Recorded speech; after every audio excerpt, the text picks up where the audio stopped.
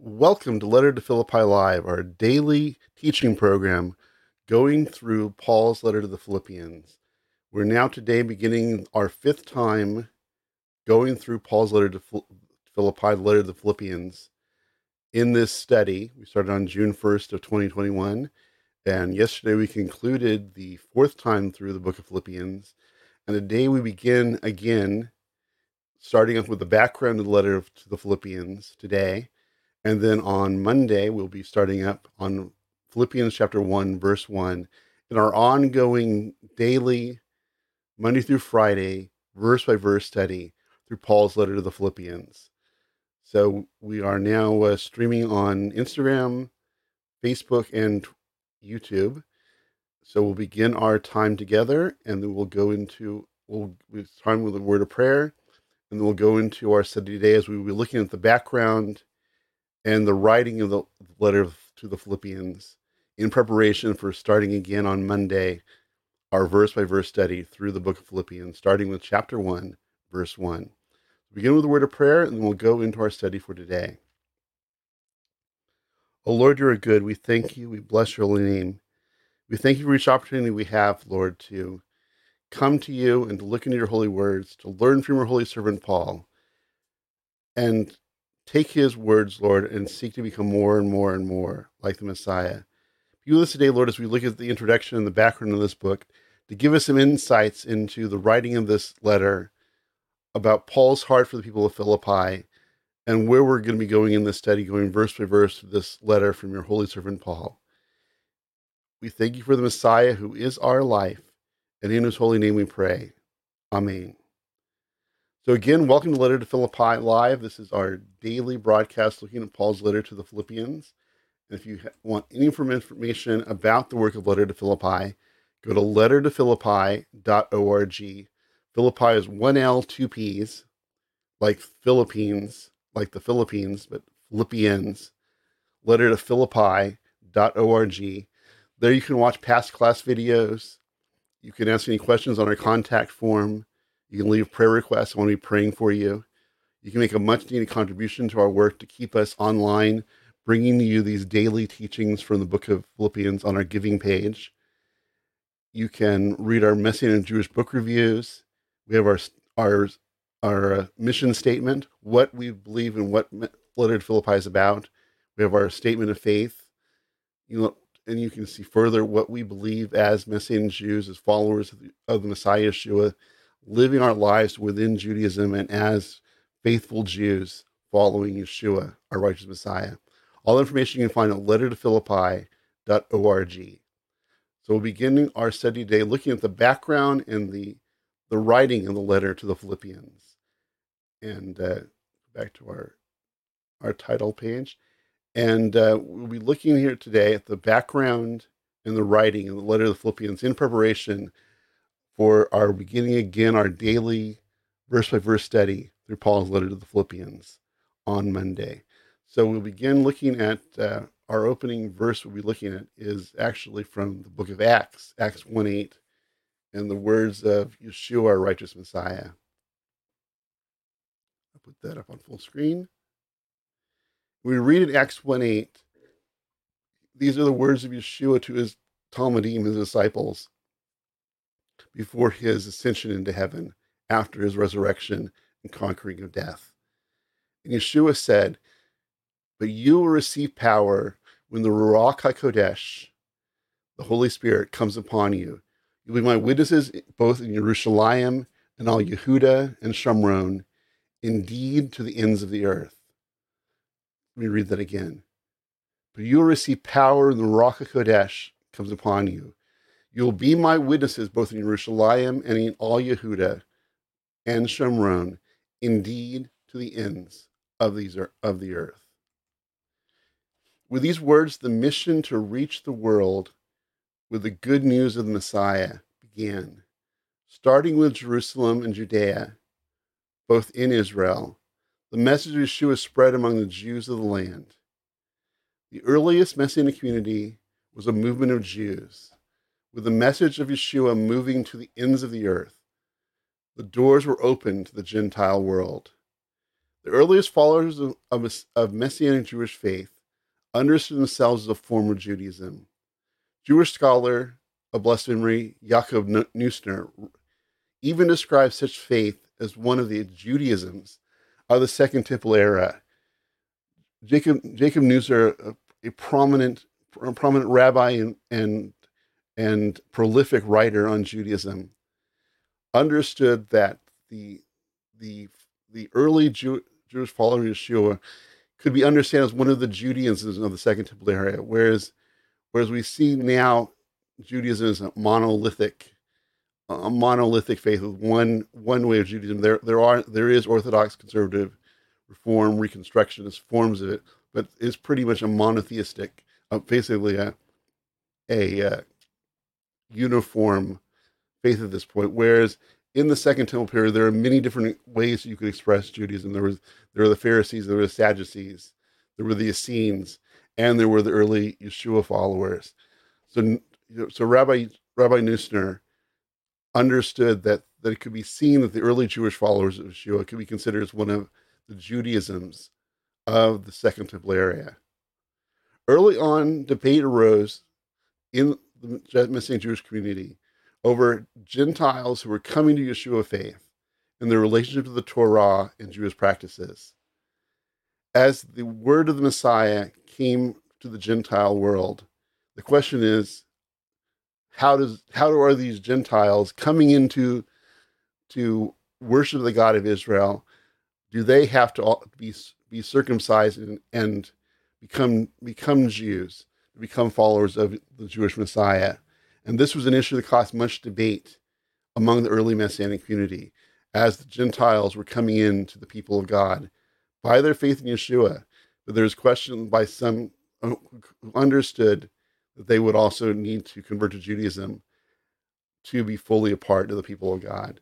This issue of debate in the early Messianic community became crucial in Acts 15:1 when men from Judah went to Antioch to teach the Gentile believers, you cannot be saved unless you undergo Brit Milah, unless you are circumcised in the manner prescribed by Moses.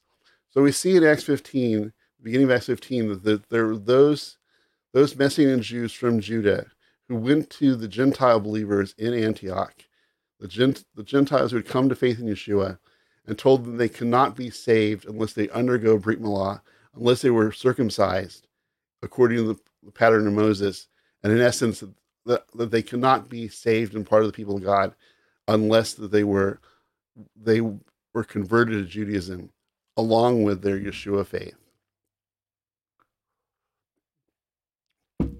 This teaching conflicted with Paul and Barnabas' teaching to the Gentiles and led to an important decision by the early Messianic Jewish leadership group, which later became known as the Jerusalem Council. In the Jerusalem Council, there was because of this issue of whether Gentiles had to convert to Judaism to also become Yeshua followers.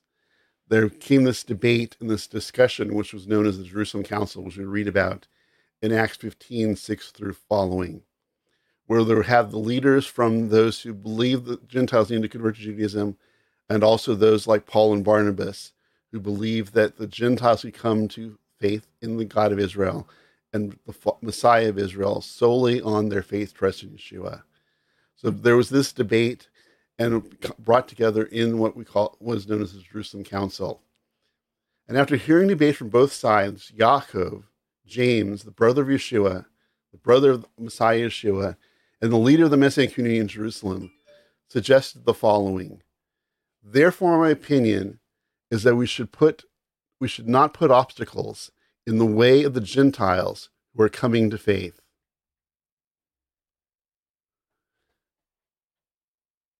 Let me read that. I get distracted there. Therefore, my opinion is that we should not put obstacles in the way of the Gentiles who are turning to God. Instead, we should write them a letter telling them to abstain from things polluted by idols, from fornication, from what is strangled, and from blood. But read it again. This is the ruling that came out of the Jerusalem Council by James, Yaakov, the brother of Messiah Yeshua, who was the leader of the Messianic community in Jerusalem. And he says, therefore, my opinion is that we should not put obstacles in the ways of the Gentiles who are turning to God. Instead, we should write them a letter telling them to abstain from things polluted by idols, from fornication, from what is strangled, and from blood. Yaakov's opinion about eliminating the obstacles to circumcision, as well as full Torah observance and conversion to Judaism for Gentiles, and substituting less stringent practices, resulted in the council's unanimous ruling. The council then sent a letter to read to all the Gentile communities, declaring that Gentiles did not need to convert to Judaism, nor to undergo male circumcision before becoming full members of the Messianic community and followers of Yeshua. The ruling supported two important truths that can be missed by modern scholars, be they Christian or Jewish. And this is important to understand that there's much misunderstanding of the Jerusalem Council, both by Christian scholars and by Jewish scholars. And it can be seen in their interpretations and commentaries on Acts 15. But these are two important things, two important truths we need to understand from the Jerusalem Council. First, the fact that Gentile Torah observance, including circumcision, was an issue among the Messianic community, demonstrated the importance of continued Torah observance and practice of Judaism by the Messianic Jews. So the first truth that we can see from what we have in the Jerusalem Council is that the importance of Torah observance for followers of Yeshua was a primary issue, a primary understanding of the Messianic Jews. They understood themselves as Jews, continuing to live their lives conformed to Torah with faith, trust in Yeshua. And this was so ingrained in their understanding that there were those who said that the Gentiles also would have to convert to Judaism to be followers of Yeshua. They so understood Messianic Judaism as a Torah-centric faith that they believed that everyone who followed Yeshua should also follow Torah, because that was their practice, that was their life. For Messianic Jews at this time, there was a clear understanding that Torah observance went hand in hand with Yeshua faith. They were Jews who followed Torah, who had found the Messiah of Israel, and therefore they understood that those Gentiles coming to Yeshua faith should also conform themselves to the Torah and to circumcision, kashrut, and to living as Jews, in essence, becoming converts to Judaism, along with being followers and ones who've converted from paganism to Yeshua faith. If, as many commentators suggest, this ruling ended Torah observance for all followers of Yeshua, both Jews and Gentiles, which is very common in very, very significant commentaries on Acts 15. They're very, very well-known scholars, and those who say that in this ruling, the Jerusalem Council did not only say that non-Jews did not have to follow Torah, but they said that the Jewish followers of Yeshua were also freed from Torah observance by this ruling, which is incorrect and incongruous with the understanding that we said that the fact that Torah observance was so important for the Messianic Jews, they believe that it should also be taken on by the non-Jewish followers of Yeshua, show that their understanding of themselves were to be Torah observant Jews, and their only context for understanding being a follower of Yeshua was to being a follower of Yeshua as a Jew. Therefore, the Gentiles coming to Yeshua faith must also, like them, become Jews. If the Messianic Jews themselves had already decided to abandon Torah, or if in this ruling they were abandoning the Torah, it would seem pointless and even cruel for there to be a discussion whether Gentiles were to observe Torah. If the Jews had already abandoned Torah, the Acts account, what I said, would be cruel for them to, if the Messianic Jews had stopped following Torah, if the Messianic Jews had abandoned their place, their calling, their commitment to following God's Torah, in essence, had left the Jewish faith, then it would be cruel for them to add this extra requirement for Gentiles to be fully part of the people of God, and as the teacher said, for them to be saved, unless that they were to ones to convert to Judaism. So it's incongruous to think that these Jews would have abandoned Torah but wanted to apply it to the non-Jews. In essence, as many commentators say, that this is a demonstration that the Messianic Jews had abandoned Torah observance and ordering their life according to God's Torah, but they were looking to apply it to Gentiles, which makes no sense. So here we have clearly the teaching of the council is that Gentiles were to be able to come to Yeshua faith solely by their faith trust in Yeshua, solely by their faith trust in the God of Israel, and they were to come and become righteous Gentiles. They did not need to convert to Judaism before or after coming to Yeshua faith. They could come to Yeshua faith as they were, as Gentiles, and become righteous Gentiles. And the Jewish followers of Yeshua were to continue to live their lives ordered by Torah, living their lives as faithful Jews. And these Gentiles were able to come to Yeshua faith and become faithful Gentiles following the God of Israel by their faith trust in Yeshua as redeemed Gentiles, and would not have to convert to Judaism, but they could be fully part of the people of God as redeemed Gentiles.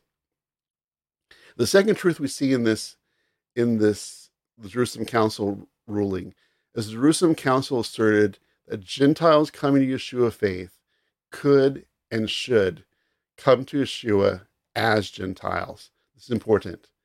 Second, the Jerusalem Council asserted that Gentiles coming to Yeshua faith could and should come to Yeshua faith as Gentiles. This is the mystery of the gospel, that through Yeshua, the way was open for Gentiles to join with the people of God, but remain Gentiles. No longer would Gentiles need to convert to Judaism and observe circumcision for males and Torah observance for all, but now by trusting in Yeshua, Gentiles could become part of the people of God as Gentiles, as now righteous Gentiles, going from being pagan Gentiles to now righteous Gentiles, following the one God of Israel. The Jerusalem Council defended not only the unity of the now multinational people of God, but also the distinct responsibilities in relationship to the Torah for Jews and Gentiles. Let me read that again. The Jerusalem Council defended not only the unity of the now multinational people of God, but also the distinct responsibilities and relationship to the Torah for Jews and Gentiles. For Jews coming to Yeshua faith, they were accepting the Messiah of Israel, promised in the Tanakh, and continuing to live their lives ordered by the Torah commands. Messianic Jews were abandoning Judaism and Torah in coming to Yeshua faith, but they were embracing Israel's Messiah, which would include empowerment from the Spirit of God to grow in Torah living, as Yeshua, our righteous Messiah, promised, which we read in John 14, where Yeshua said, "If you love me, you will keep my commands, and I will ask the Father, and he will give you another comforting counselor like me, the Spirit of truth, to be with you forever." For Gentiles coming to Yeshua faith, they were accepting the Messiah of Israel, promised in the Tanakh, and continuing to live as redeemed Gentiles. Unlike the Jewish followers of Yeshua, these Gentile Yeshua followers were not required to observe Torah faithful lives. Yet the Jerusalem Council provided basic ethical and moral commands as a start, with apostolic teaching to further lead them to live as redeemed Gentiles. Thus, the Gentiles were included into the body of Messiah as Gentiles and did not require conversion to Judaism to be accepted. The Jerusalem Council set the basis for what Dr.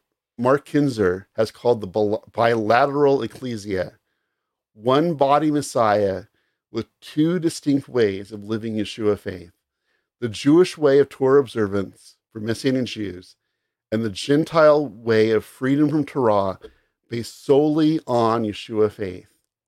Such a model should be the basis for the 21st century body of Messiah as well. A Jewish Torah faithful Messianic Judaism and a multinational Christianity consisting of the faithful from the nations who trust in Yeshua and live unbound to Torah observance. Let me read that again. These are powerful words and a powerful understanding that we need to have for the future of Messianic Judaism. This model should be the basis for the modern 21st century body Messiah as well. A Jewish Torah faithful Messianic Judaism and a multinational Christianity consisting of the faithful from the nations who by trust in Yeshua live unbound to Torah commands.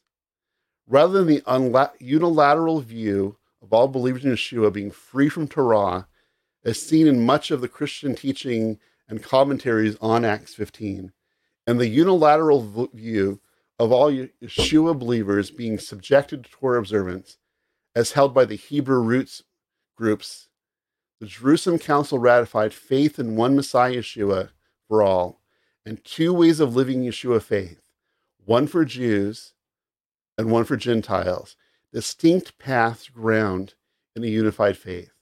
Let me read that again.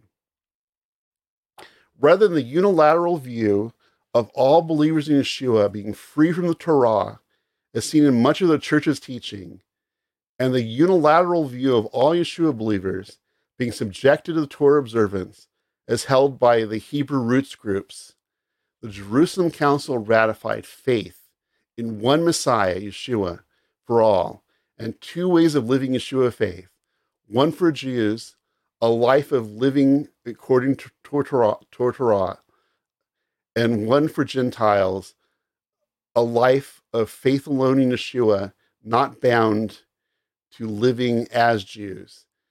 Two distinct paths grounded in one unified faith.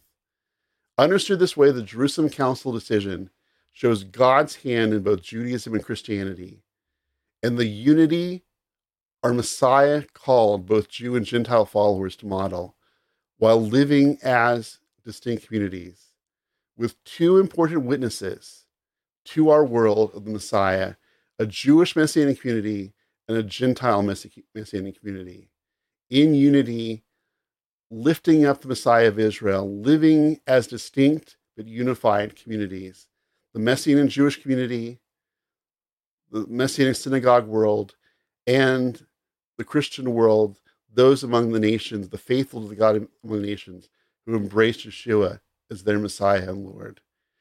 Two communities in one unified body of Messiah. The leaders of the Messianic community in Jerusalem stated clearly that Gentiles coming to Yeshua faith did not need to become Jews first before accepting Yeshua as Messiah, which would have required ritual circumcision for males and Torah observance for males and females.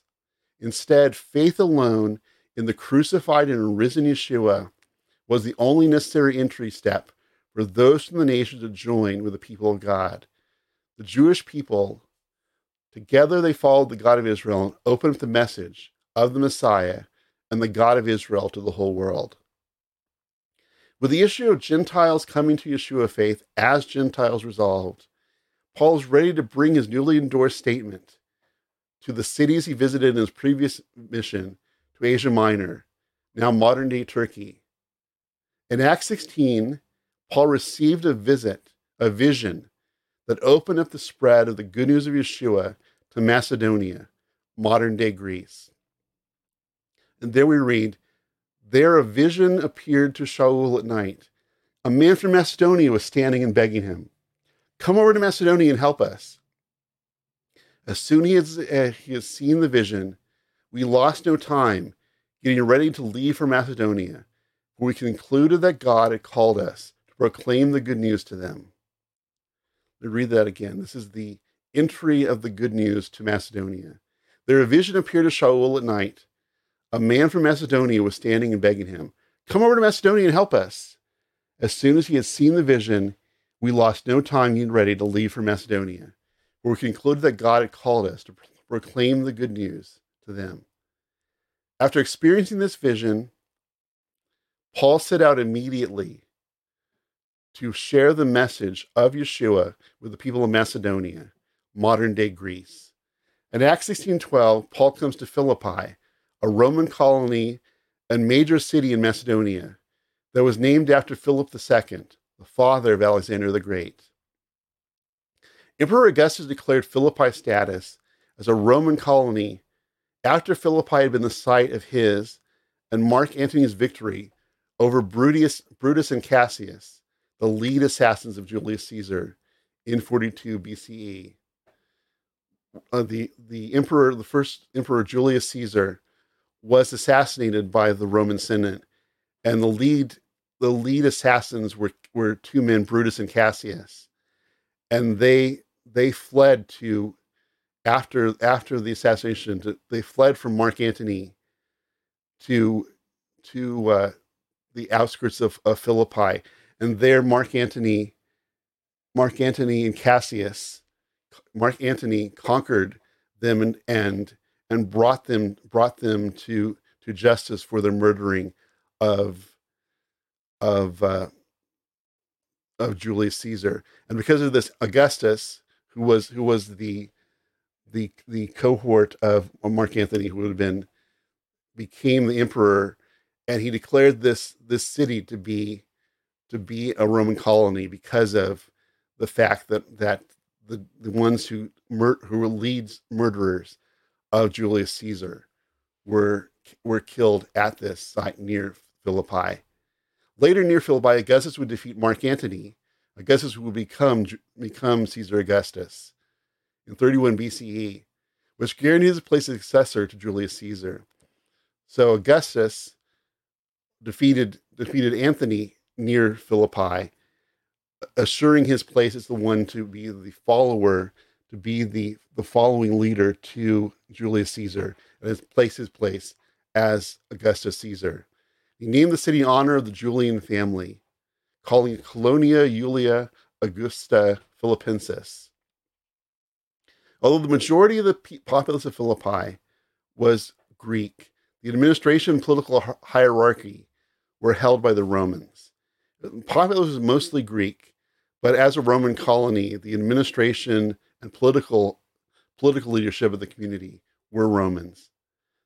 The religion of Philippi included elements of Greek, Roman, Thracian, Egyptian, and other religions, including hero worship and the syncretic mixing of various religions, the mixing of something from Greek religion, something from Roman religion, something from the mystery cults. People would meld together different religion traditions, and this is called syncretism.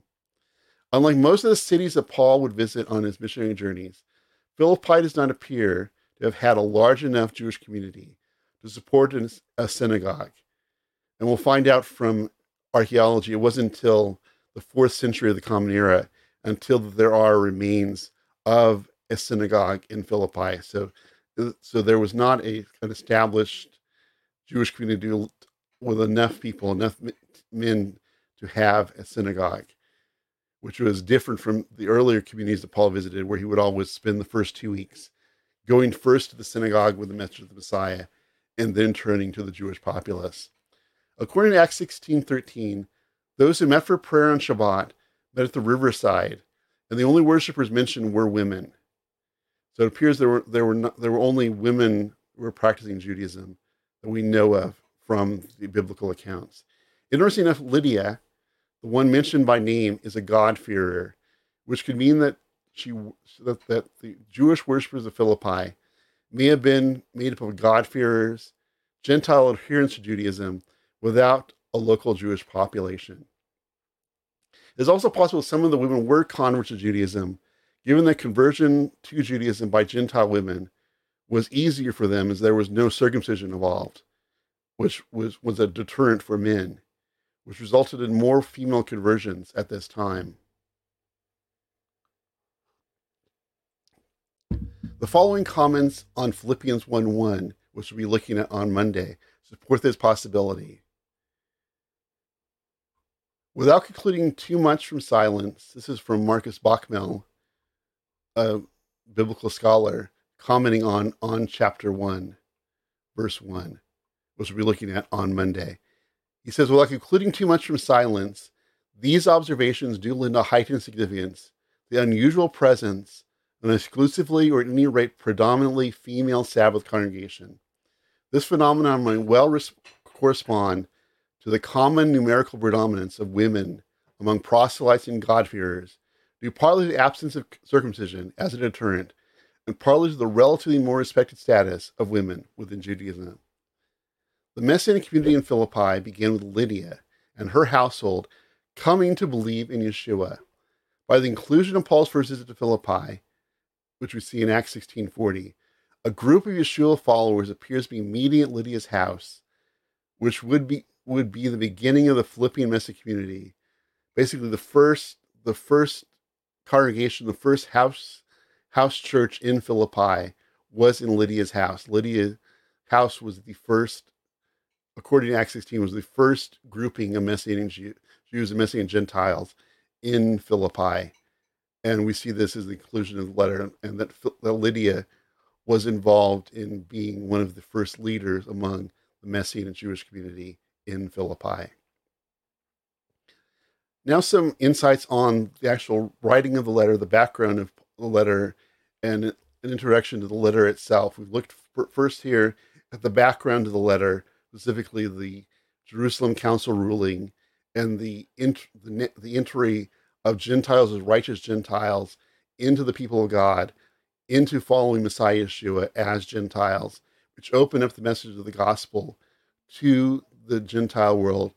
And Paul here going to Philippi, entering into the European continent, which at that point, going west, was the uttermost parts of the world that Yeshua spoke about. They had brought the message to Jerusalem, Judea, Samaria, and now entering into the European continent, the message of the Messiah, the good news of the Messiah, is being preached in the uttermost parts of the world. So some background on the letter itself. Paul wrote the letter to the Philippians from Rome, probably in about 62 of the Common Era, during his final imprisonment, as recorded in Acts 28:14-31. Philippians is one of 4 books written by Paul, which are known as the prison epistles or the prison letters, which include Ephesians, Philippians, Colossians, and Philemon. All 4 letters were written from prison, and based on the above, what we've looked at, it is held that all 4 letters were written from Paul's prison imprisonment in Rome, which we read about in Acts 28:30-31, which reads, Shaul remained 2 years in a place he rented for himself, and he continued receiving all who came to see him, openly without hindrance, proclaiming the kingdom of God and teaching about the Lord Yeshua, the Messiah. So the understanding of this book was written during his final imprisonment, his last 2 years of life. At the end of these 2 years was to be his execution under Nero.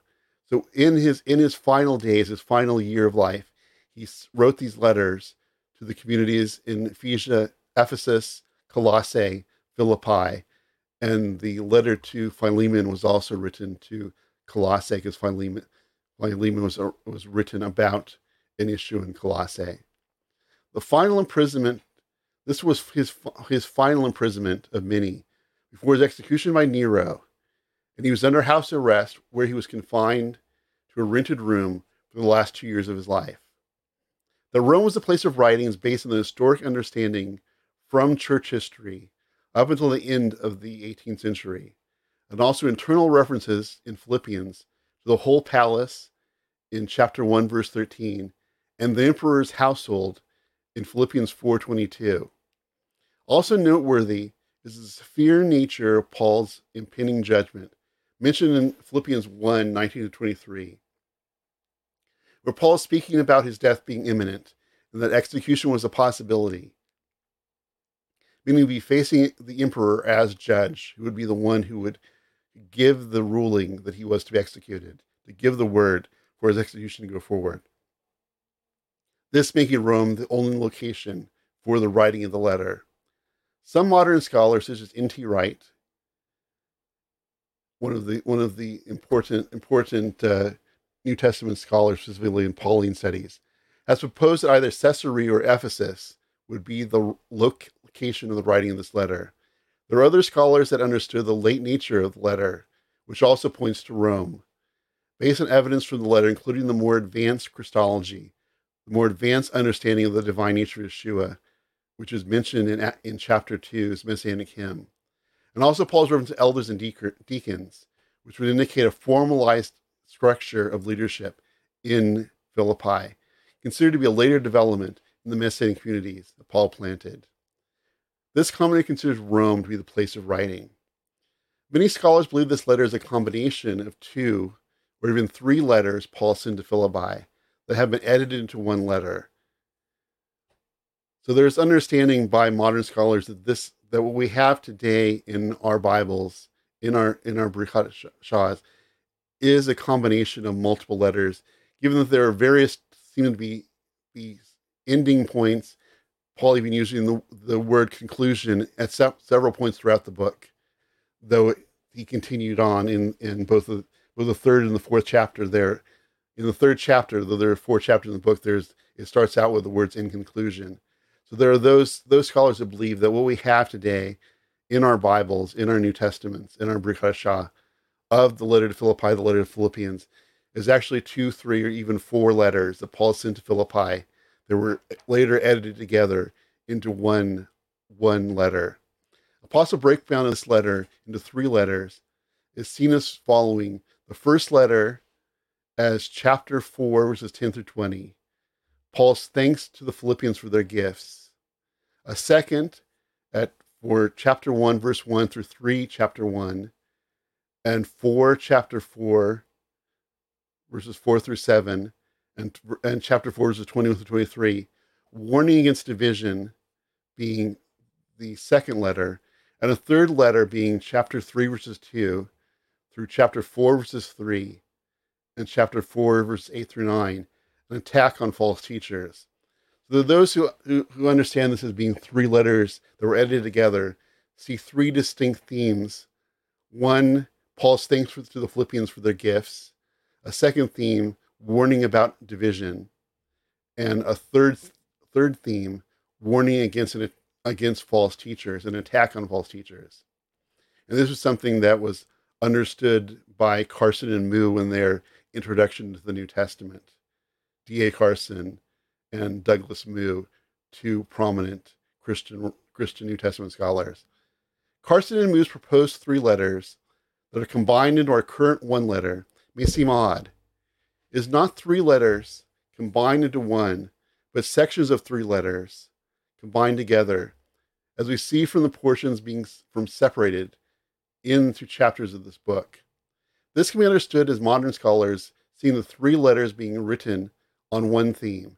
Letter 1 on the Philippians gift, letter 2 on division in the community, that is covered in all 4 chapters, and letter 3, confronting false teachers, that is the focus of chapter 3. The Greek word that Paul used for letter is plural, letters, which can bolster those scholars and biblical interpreters who see Paul's letter to the Philippians as a combination of letters to the Philippians. In his letter to the Philippians, Paul took the common Hellenistic letter format and used it as a source of instruction and teaching in the early Messianic community. Paul used the standard Hellenistic Greek letter format common in the day to transmit teaching and theological teaching, in essence using the form of communication of his day. In essence, he's using the text messaging of his day, the form of communication that was common to people, that using the common formation of the Hellenistic, the Greek letter format. He used it to rather than just sending communication on secular issues, he used it as a way of communicating the gospel. He used in essence, the technology of his day, the Greek letter format, to give teaching on Messiah Yeshua. In so doing, Paul transformed a mode, primary personal, secular communication, into a tool for expanding the work of the gospel and transmitting the message of Messianic theology and thought. As one of the early church leaders and writers, Polycarp, who was a student of the Apostle John, admired how Paul taught in person and through writing, which he interestingly wrote about in his own Philippian letter, known as the Epistle of Polycarp to the Philippians. And Polycarp, a disciple of the Apostle John, wrote, "For neither I nor any other such one can come up to the wisdom of the blessed and glorified Paul. He, when among you, accurately and steadfastly taught the word of truth in the presence of those who were then alive, and when absent from you, he wrote you a letter." While originally targeted to particular congregations, Paul's letters also served as teaching tools for other communities. As we see documented in Paul's letter to the Colossians, excuse me, Paul's letter to the Colossians, where he instructs the people in Colossae to share their letter with the Messianic community in Laodicea. In Colossians 4:16 we read, "After this letter has been read to you, have it read also in the congregation of the Laodiceans, and you in turn are to read the letter that will come from Laodicea." Though we don't have the letter to the Laodiceans, which was into Colossae, Paul here instructs that there was a letter to Laodicea that has been lost to time, and he instructs the letter to Colossae to be read by them and then sent on to Laodicea, and the Laodiceans' letter to be sent to Colossae. So Paul originally wrote these letters to specific communities, but also because of the deep teaching about the Messiah within them. He also instructed them to be read and then passed on to other communities. And we are today living as ones who are reading these words, which were written so many years ago. In essence, with the transmission of the scriptures to us today, we are continuing that tradition of reading these letters that were sent to Philippi nearly 2,000 years ago, which we are reading today and studying today. And we'll be looking at verse by verse starting on Monday. Moreover, nearly 2,000 years later, Paul's letters are studied today and continue to teach each new generation of Yeshua's followers. Paul's letter reveals several main purposes and themes. First, Paul was motivated to write the Philippians to thank them for the gifts they had sent him upon hearing he was in Rome. Second, Paul expressed gratitude for his relationship with the Philippians. The shared love for Paul for the Philippians and theirs for Paul defined their relationship. This mutual love is reflected in Paul's personal letter, focusing on his encouragement of and thankfulness for his dear friends in the Methodist community in Philippi. Within the personal context of Paul, he writes openly about his imprisonment and lauds the work of Timothy and Epaphroditus as behalf of him for the Philippian community.